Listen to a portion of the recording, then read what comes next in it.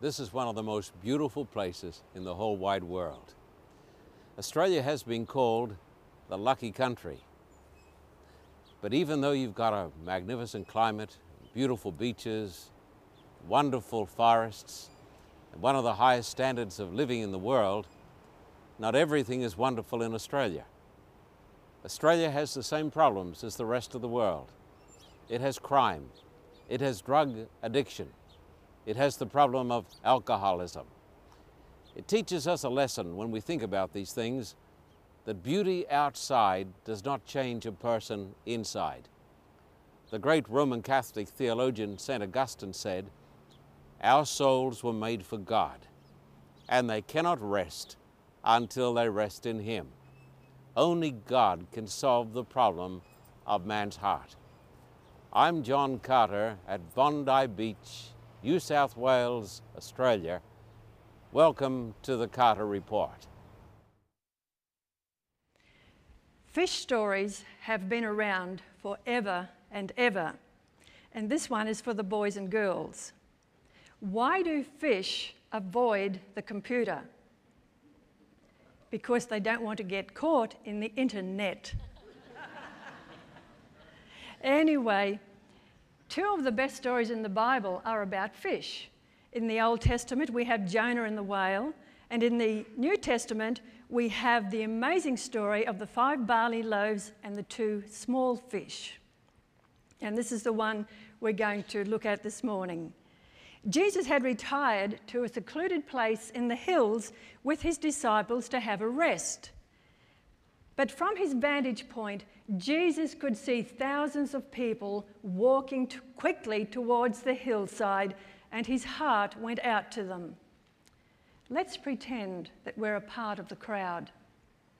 We have heard Jesus speak before, and it's not only what he says that attracts us to him, but also the way that he says it. Unlike some of the priests, his words aren't harsh and cutting, but instead we hear gracious words of love and mercy that are like the balm of Gilead to our souls. His voice is full of compassion, which creates a desire in us to never want to leave his side, and he is indeed the desire of all the ages. We push to the front of the crowd because we don't want to miss one word that he says.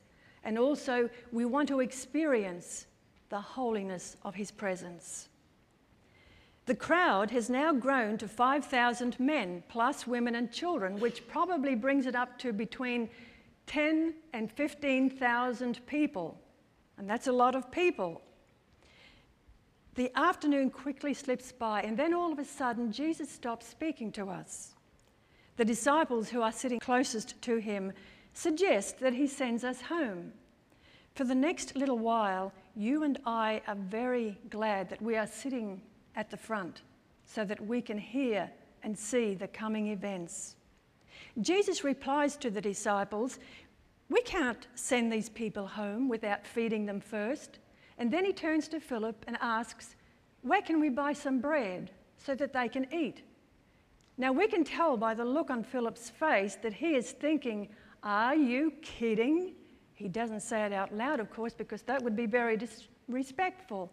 But he does say, "Lord, 8 months' wages wouldn't buy enough food for these thousands of people."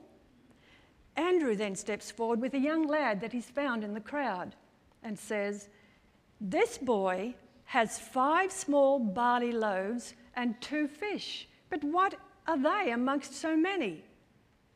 The boy looks more than a little bewildered.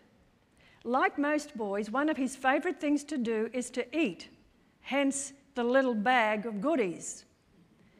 No pizza or French fries here, though, but something more substantial. Things are now starting to get very interesting, and we can hardly wait to see what Jesus will do next. He tells us to sit down on the grass, which we're happy to do because we've been standing for quite a while. Everyone is quiet, even the babies, as we all sense that something extraordinary is about to happen. Jesus takes the 5 small barley loaves and the 2 fish, and he looks up to heaven and he gives thanks.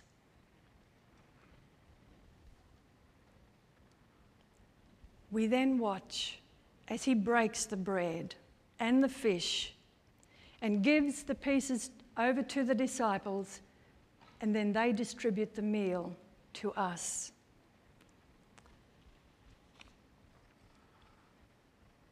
We all hold our breath as we wait for the food to run out.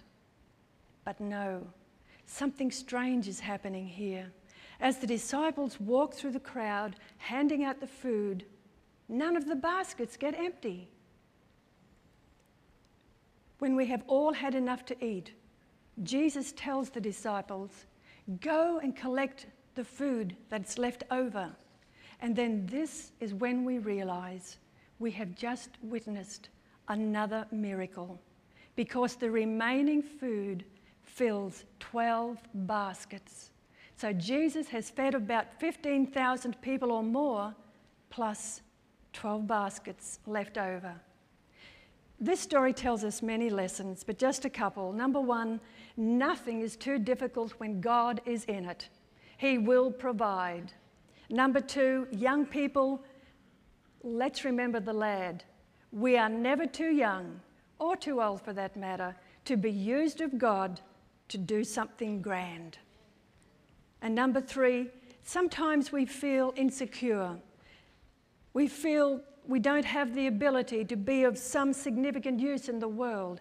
But this story tells us that when we give everything into God's hands, He will bless and increase our usefulness. And number 4, the Bible tells us when we eat from God's table, we will always leave satisfied.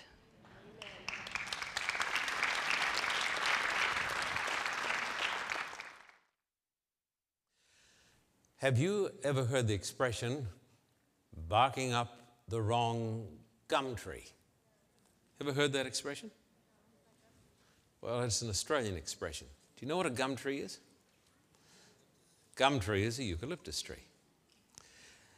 The expression means that if a dog is chasing a possum or something and it runs up a gum tree, the dog may go and bark up the wrong gum tree. Barking up the wrong gum tree means looking in the wrong place.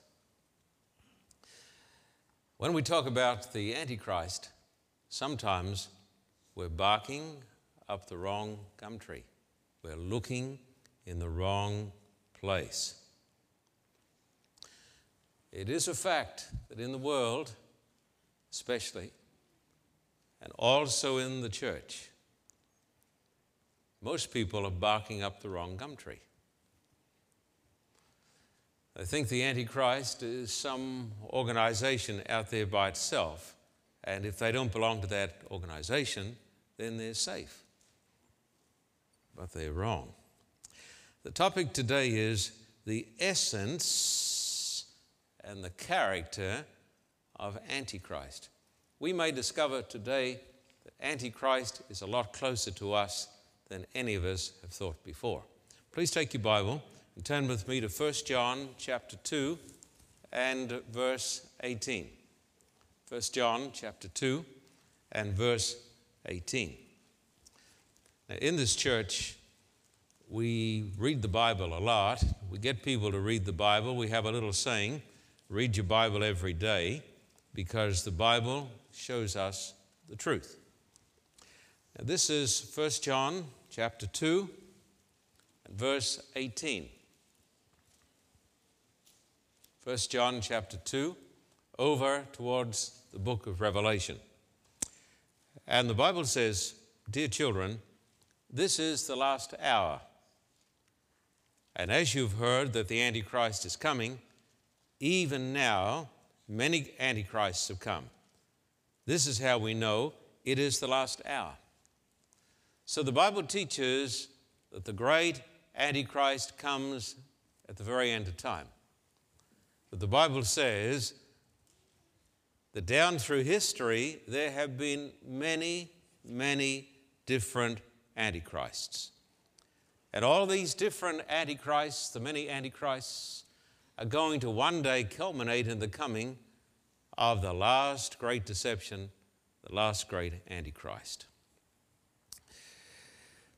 Today we're going to do something different. We're going to notice some case studies. We're going to look at special people, and all of these people in their own way, in a very definite sense, were little antichrists. And they represented the coming of the last great Antichrist. Of course, every person here in this church where we read the Bible, every person would know that there is a real Antichrist behind every earthly manifestation. And the real super Antichrist is Satan himself. Would you please turn with me over to the book of Isaiah chapter 14 and verses 12 to 14, where the Bible talks about the real Antichrist, and that person is Satan himself. Isaiah chapter 14, and we'll start at verse 12. Isaiah chapter 14, verse 12. This talks about the original Antichrist. Verse 12. How you have fallen from heaven, O morning star, son of the dawn. You have been cast down to the earth, you who once laid low the nations. You said in your heart, I will ascend to heaven. I will raise my throne above the stars of God. I will sit enthroned on the mount of assembly, on the utmost heights of the sacred mountains. I will ascend above the tops of the clouds. I will make myself like the Most High. This happened a long time ago. When it happened, we're not absolutely certain. But it happened a long, long time ago when this mighty angel coveted the position of God. Now, God had a way of doing things, but this being said, well, have you ever thought there could be a better way of doing things than the way you do things? And so he set himself up to be like God. The interesting thing is this. This being, whom we sometimes call Lucifer, the son of the morning, wanted God's power without God's character. And when you have power without character, you have big trouble. In fact, you have the essence of Antichrist. This being, who was once a sinless angel, became filled with pride and selfish ambition. And he said, I'm going to do things differently to how God does them. This being, Satan, the devil, or Lucifer, is an absolute contrast to the Lord Jesus Christ. Would you come over here to Philippians chapter 2, verses 6 to 11. The New Testament, Philippians chapter 2, and verses 6 to 11. Philippians chapter 2, verses 6 to 11, a little book in the New Testament written by the great St. Paul. Now, the Bible says, speaking of the Lord Jesus Christ, who being in very nature God, did not consider equality with God something to be grasped, because he was God, but made himself nothing, taking the very nature of a servant, being made in human likeness, and being found in appearance as a man, he humbled himself and became obedient to death, even death on a cross. Therefore God exalted him to the highest place and gave him the name that is above every name, that at the name of Jesus every knee should bow in heaven and on earth and under the earth, and every tongue confess that Jesus Christ is Lord, to the glory of God the Father. Last Wednesday night, I had a very stirring experience. I saw the Passion of the Christ for the first time. We showed it here in this wonderful church. Like all of you, I didn't find it an easy movie to watch. I felt, as I watched the torture of the Christ, the tension rising within me, my throat getting dry, my heart pounding in my chest. I know the liberals have said, and others have said, it's too gory and it's too bloody. But the Pope was right when he said, speaking of the movie, it is as it was.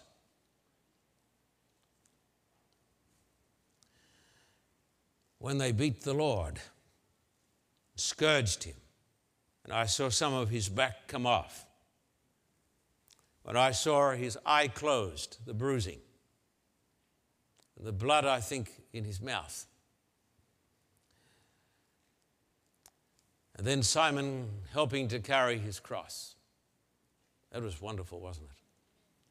And then as they came up the last stretch, he turned to Jesus. Now, of course, this is a little bit of poetic license that Mel Gibson put in there.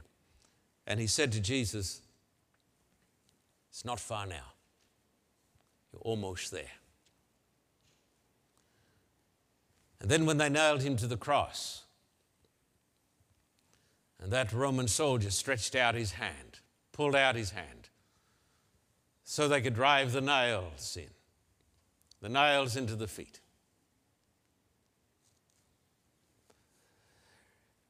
I thought to myself, what a wonderful God. This is what God is like. A God who has all the power in the universe, but to save us, lost, dumb, condemned creatures, he comes down to this earth and goes through torture to save us. The very opposite of the Antichrist. In the movie, we saw the Jewish hierarchy. What dreadful people. The most religious people in the world, enjoying the beatings and the crucifixion. The Jewish leaders also had the spirit of Antichrist. Would you come to Matthew 26, verse 59 and onwards? Matthew 26 and verse 59 and onwards. Matthew 26, verse 59 and onwards. And here it describes the great religious leaders of Christ's day.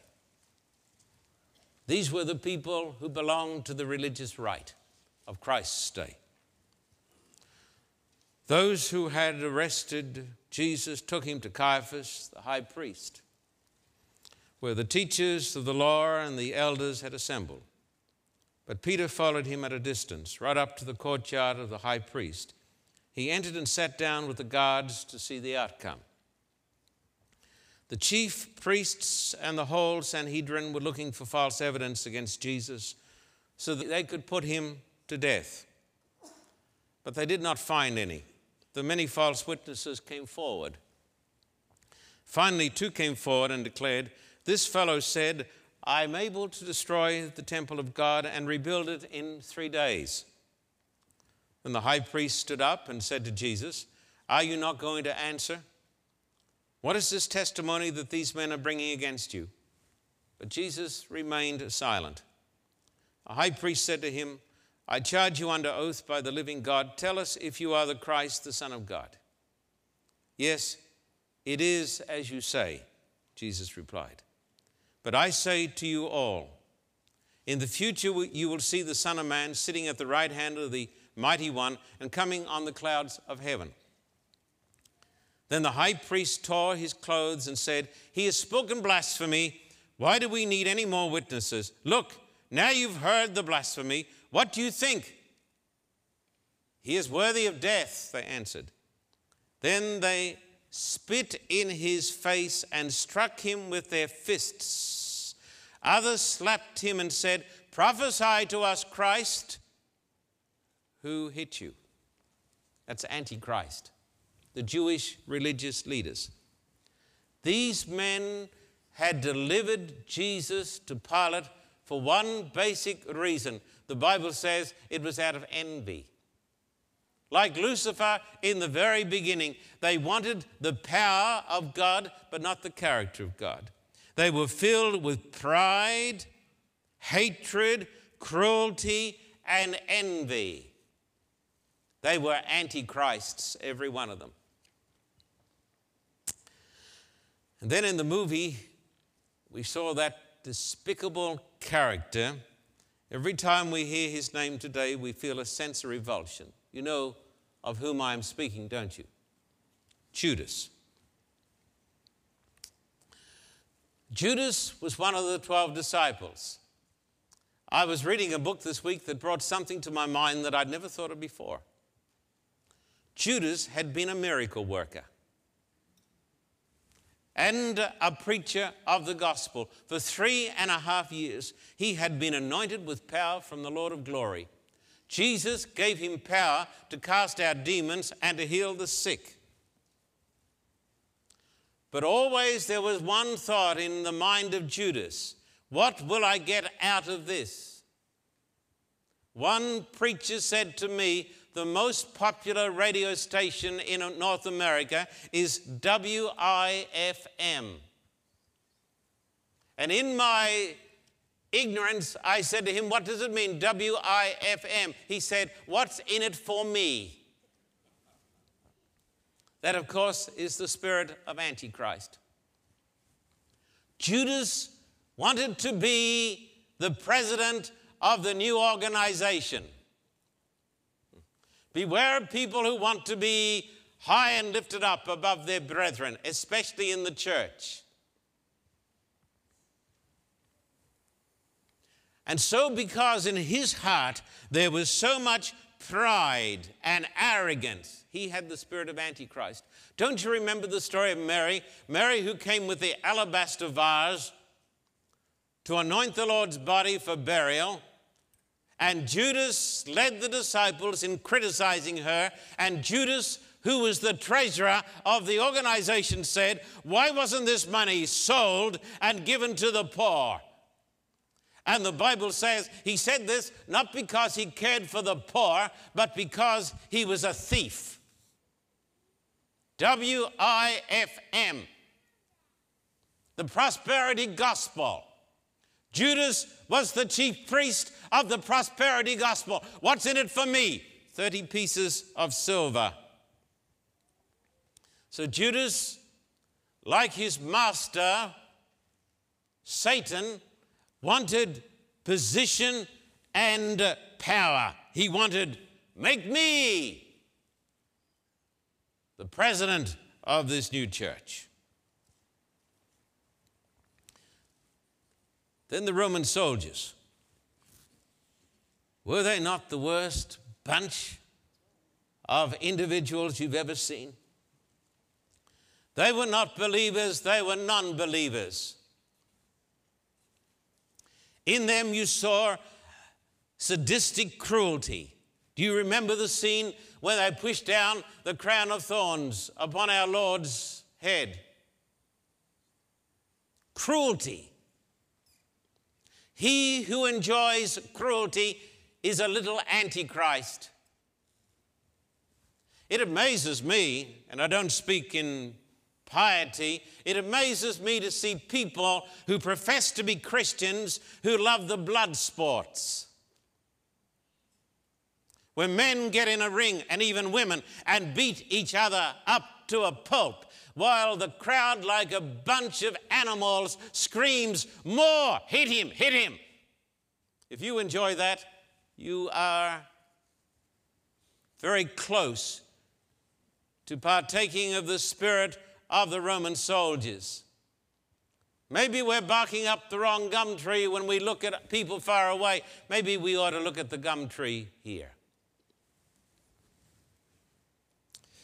Now, in the scriptures, there are many Old Testament characters who are there to introduce us to the Antichrist.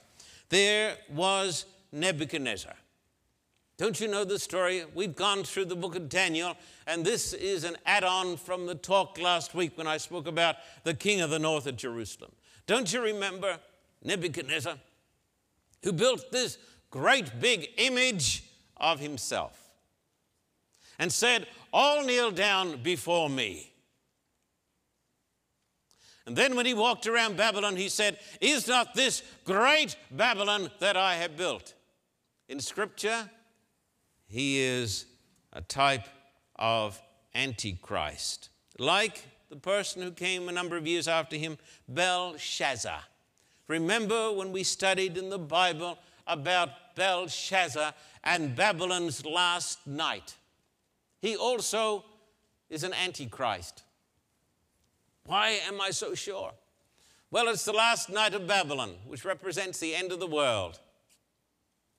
Everybody is in this vast banquet hall, and they're drunk with wine. When the wine is in, the wit is out. And today, I want to tell you, America is drunken. The nations of the world are drunken. That's why they cannot think straight. That is why legislators so often get it wrong, because they're drunk. I was reading in the LA Times about a famous religious leader who flies around the country exhorting people to give, give, give, give, give, give, give. And often he is so drunk that he cannot walk straight. He too has the spirit of Antichrist. And on this night, Belshazzar, this young waster, was drunk. And when he was drunk, he called for the golden vessels out of the temple in Jerusalem so that he might desecrate holy things. That is the mark of Antichrist, to desecrate holy things and holy days and holy men, and most of all, a holy God. Do you not hear the name of God continually desecrated? Do you not even hear people say, and I will say it, I hope in reverence, do you not hear people everywhere say, "My God"? Everywhere. People in church. I even have church members in their conversation say, "Oh my God." Beware lest you die because you are taking the name of God in vain, you blasphemer. And then we hear other people, reprobates, who say, "Christ this, Christ that, oh Jesus Christ," they will say, not in prayer, but in blasphemy. That is the spirit of the Antichrist. Maybe some of us have been barking up the wrong gum tree. And this man that night took the golden vessels. And when he desecrated the holy things of God, then the handwriting came on the wall that said, "You are weighed in the balances and found wanting." Now, all of these characters in Scripture, the high priest, Caiaphas, Belshazzar, Nebuchadnezzar, and I could mention others like Nimrod and so forth, they are all little antichrists. Now we come nearer to our own day. And I'm going to read you a somewhat lengthy story, which is incredibly amazing. This was written by the great Russian Dostoevsky. Now, I practiced that for half an hour so I wouldn't mess up on television. Let me try again, Lord help me. Dostoevsky. Listen to the story. It's the 15th century, and we're in Spain, in the city of Seville. We're there on a day after the martyrdom of 100 heretics to the glory of God. The burning of the 100 took place before the king, the cardinals, the knights, and all the beautiful women of the city. But on this particular day, Christ comes down to Seville in Spain. He didn't come in glory. He's robed as humbly as when he first appeared among men, but everyone recognizes him. There's a compassion, a sweet sympathy that beams from his brow and eye, and everyone feels it. So soon the children are crying, Hosanna, Hosanna, and people kneel before him. But then a blind man says, if it's you, heal my sight so I can see you. And Christ makes a gesture, and the man can see. At that very moment, they are approaching the cathedral, and a coffin of a little girl who has recently died is being carried in, and the mother is weeping. And the crowd says to the mother, he could raise her. He raised the girl of old. She says, if it's you, raise my daughter. And so, again, Christ says what he'd said 15 centuries before. He hovers over the coffin and says, little girl, arise. She's covered with flowers. They see her stand up with roses in her hand. At that moment, the Grand Inquisitor comes by. He's no longer in the regalia he had worn when he was martyring the 100 unbelievers to the glory of God. He's dressed as a simple monk, but as he sees Christ and the raising of the girl, his brows knit and his face takes on a stern aspect. He's nearly 90 years of age, but he's erect, dominant, regal, and he's angry. He just points a finger at Christ, and the guards move in among the crowds and lay hold of Christ. Christ does not resist. The people do nothing to help him. Rather, they make way for the guards. They are like sheep. So Christ is hustled into a closed, narrow, stuffy dungeon at the center of the Inquisition. And that night in the pitch darkness, the Grand Inquisitor comes alone. He has with him a small light. And when he opens the door, he sets the light down and he looks at Christ and says nothing for several minutes. Then he says, is it you, or is it some semblance? Regardless, I shall burn you tomorrow. And the people you saw who kissed your hand in the earth on which you trod, they'll heap up the embers of the fire. Why have you come?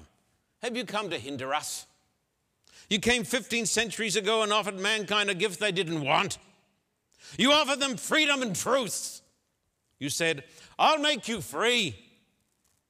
But people can't tolerate truth. Don't you know that? People can't bear to be free. Don't you understand that? But we the church, have lifted that burden from them. We've given the people happiness. We've become their conscience. We've made it easy. We permitted them to sin and said we'd take the responsibility. And to us, they have spilled the inmost sinful secrets of their hearts. We've made them happy. We've made salvation easy. They just have to do what we tell them. And he looks at Christ again. How could it be that 1,500 years ago you didn't take the easy way to men's hearts? You offered them what they couldn't tolerate, the responsibility of choice between good and evil. Weak people can't handle that. Do you remember when that dread spirit, the spirit of non-being, tempted you in the wilderness?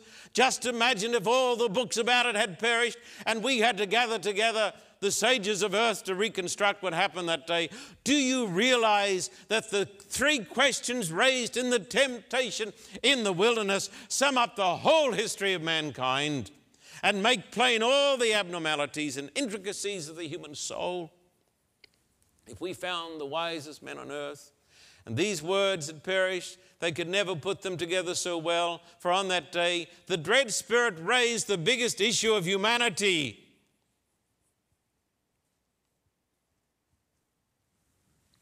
these stones bread.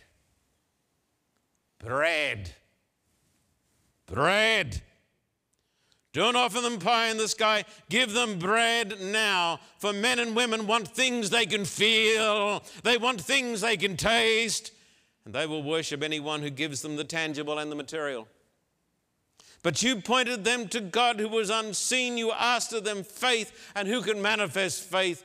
That's only for the very strong. You refuse to work a miracle. But don't you know, weak people love miracles.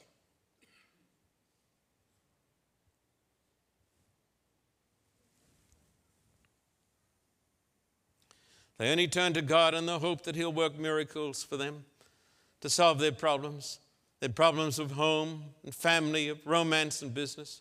That's the only reason they want God, because they want miracles, miraculous. And you refuse to work a miracle.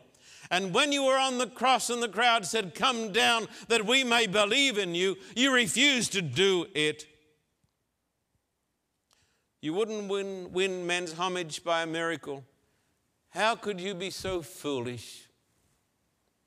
We, the church, have traded in miracles.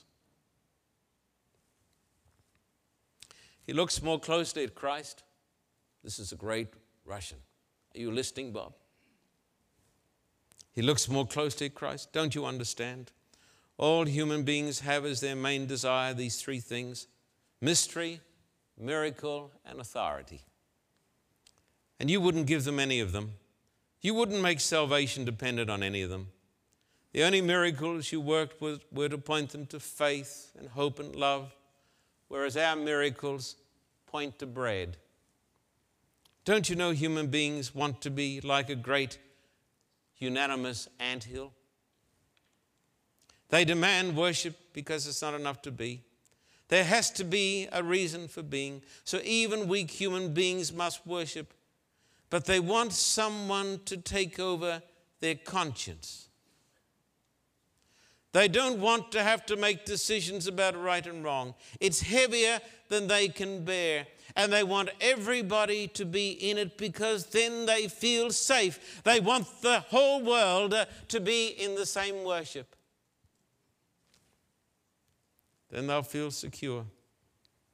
We'll ride the beast. We'll have the cup that carries the word mystery, and we'll lure them with promises of heaven and eternity. And it goes on and goes on. And then the Grand Inquisitor looks at Christ, who's been silent. He says, "Why don't you say something?" And all Christ does is to step close to the Grand Inquisitor, this old man of 90. He kisses him gently on the forehead. And the Inquisitor staggers and trembles. Suddenly he goes to the door of the dungeon and flings it open, and Christ moves out into the dim alleys beyond, and the kiss glows in his heart like a fire.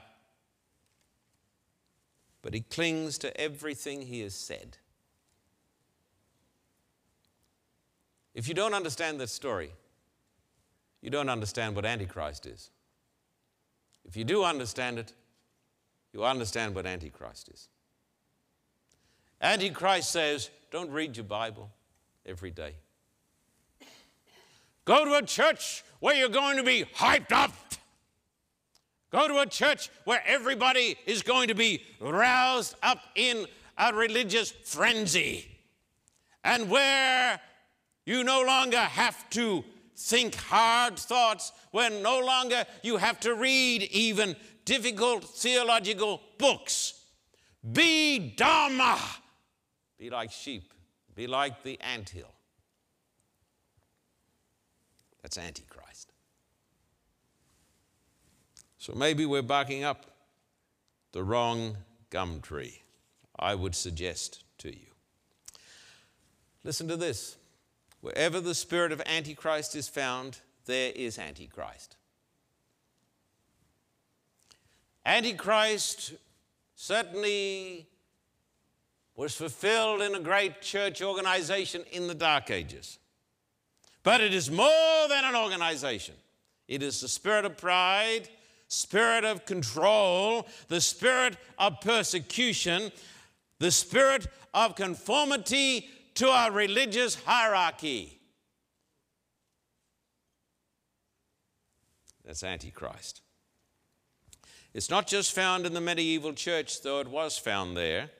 It is the spirit that says, don't think, just trust us. Don't read your Bible every day.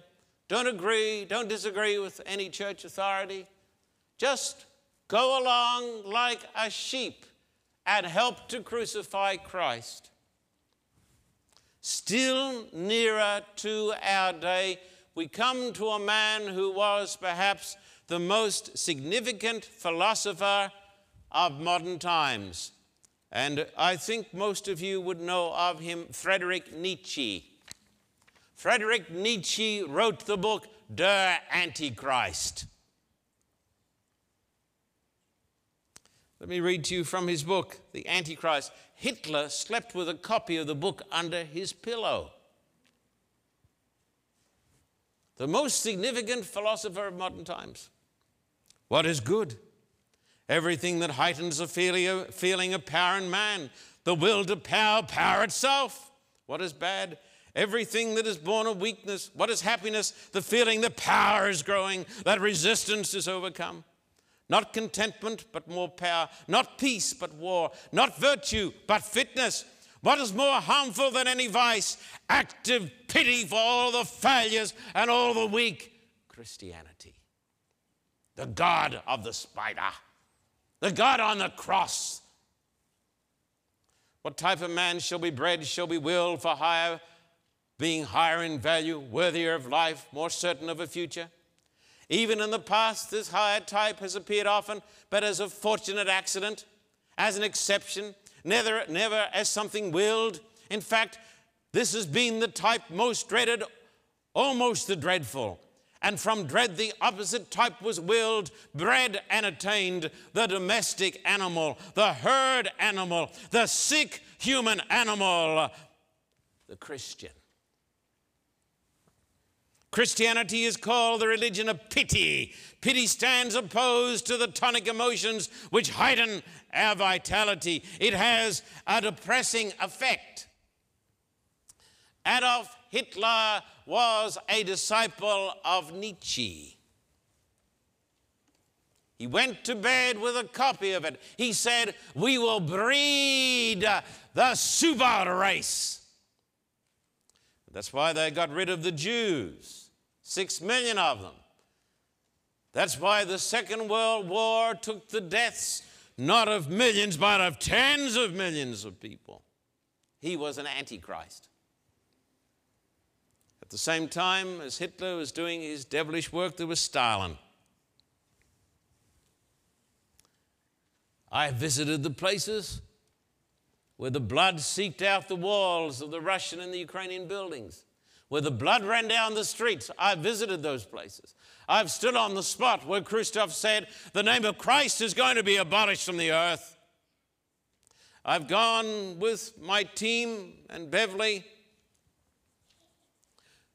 to a forest outside Kiev and seen the thousands of pictures that represent the people who are tortured to death by people who believed what Nietzsche taught also. Get rid of the weak, the survival of the fittest. When I was in Iraq, I saw the great posters showing Saddam. And in profile, he was with Nebuchadnezzar. When Jim and Joyce Neergarden, my dear friends, traveled with me through that perilous part of the world, when we were put under house arrest and picked up in the middle of the night and hustled through the back streets of Baghdad and taken in and interrogated, which I somewhat enjoyed. But when we saw these pictures of Saddam in profile with Nebuchadnezzar, so we could criticize him and nobody knew what we were talking about, we called him Neo-Neb. Neo meaning new, the new Nebuchadnezzar, Whatever you think about the invasion of Iraq, and the country is polarized over this, may I say this to you, nobody could ever sympathize with Saddam. This man who glorified in the torture of innocent people, who would take his victims and feed them feet first into wood machines. You know, they chop up the wood, make wood chip machines. Here's not this great Baghdad that I built upon the blood of possibly hundreds of thousands, we don't know. Now we have today the terrorists and these ghastly beheadings, all in the name of God. The terrorists who carry out the beheadings are little antichrists. Terrorism in any aspect where torture is used. Torture. I hear some people today even advocating the use of torture. When a nation uses torture, it ceases to have moral authority to lead or even to exist. Terrorists are wrong, are evil, whether they be Muslim, Jewish, Christian, or Hindu, and all have done their share of it. In spite of what you are fed by the news reporters that only give you what they think you ought to see. Don't think you are informed after you have watched the news. All terrorists of the spirit of Antichrist, all are little antichrists. And then we come to the last manifestation of the Antichrist. Would you come to Revelation 13? Revelation 13. So I ask you the question, are you and I barking up the wrong gum tree? Have we been looking too far afield? Maybe the Antichrist is very close to us. Maybe in some of us, the Antichrist is in us, in our hearts, where we take away from people their freedom, where we try to coerce people to accept our religion. That's Antichrist. Revelation 13, verse 11. Then I saw another beast coming up out of the earth. He had two horns like a lamb, so he's a pious fellow, is he not? He pretends to be fully Christian. But he spoke like a dragon. That is something we are afraid to talk about. He exercised all the authority of the first beast on his behalf and made the earth and its inhabitants worship the first beast whose fatal wound had been healed. And he performed great and miraculous signs, even causing fire to come down from heaven to earth in full view of men. That's what people want. Weak people want miracles. And so the Antichrist gives them what they want, miracles. He says, expect a miracle. Because of the signs he was given to do on behalf of the first beast, he deceived the inhabitants of the earth. He ordered them to set up an image in honor of the beast who was wounded by the sword and yet lived. He was given power to give breath to the image of the first beast so that it could speak and cause all who refused to worship the image to be killed. He also forced everyone, small and great, rich and poor, free and slave, to receive a mark on his right hand or on his forehead so that no one could buy or sell unless he had the mark, which is the name of the beast, or the number of his name. So this is a power that arises in the last days that is professedly Christian. He does miracles to people who do not read their Bibles every day. He does miracles to people who've been brainwashed with too much television. Remember the religion of old, the Spanish Inquisition? He promises them bread. What is this image? Do you know? The image of the beast is the copy of the beast. What is the beast, my friend? Look at me. The beast is the union of church and state. The image of the beast is another religious organization that joins to the state. It then becomes filled with pride as it takes over the world and persecutes. It wants power. Let me show you something that you will think, perhaps, is of no consequence. I get this stuff all the time from pious, good Christians. This was from a group of people who run religious radio stations in this great land. And they want me to broadcast on at least some of my messages on their radio station, not this one particularly. But they want me, when I talk about love and kindness and heaven, they would like me to broadcast on those things. And they send me a little bookmark. You notice what it is? Most people say, hallelujah, how wonderful. Doesn't it give you a fuzzy feeling? It's the cross of Jesus wrapped in an American flag. Have a look at it. You say, but that's what it's all about. That's what Antichrist is all about. You're right. The cross of Jesus is the church. The American flag is the state. And so in this great land, as never before, there is now a movement to bring church and state together.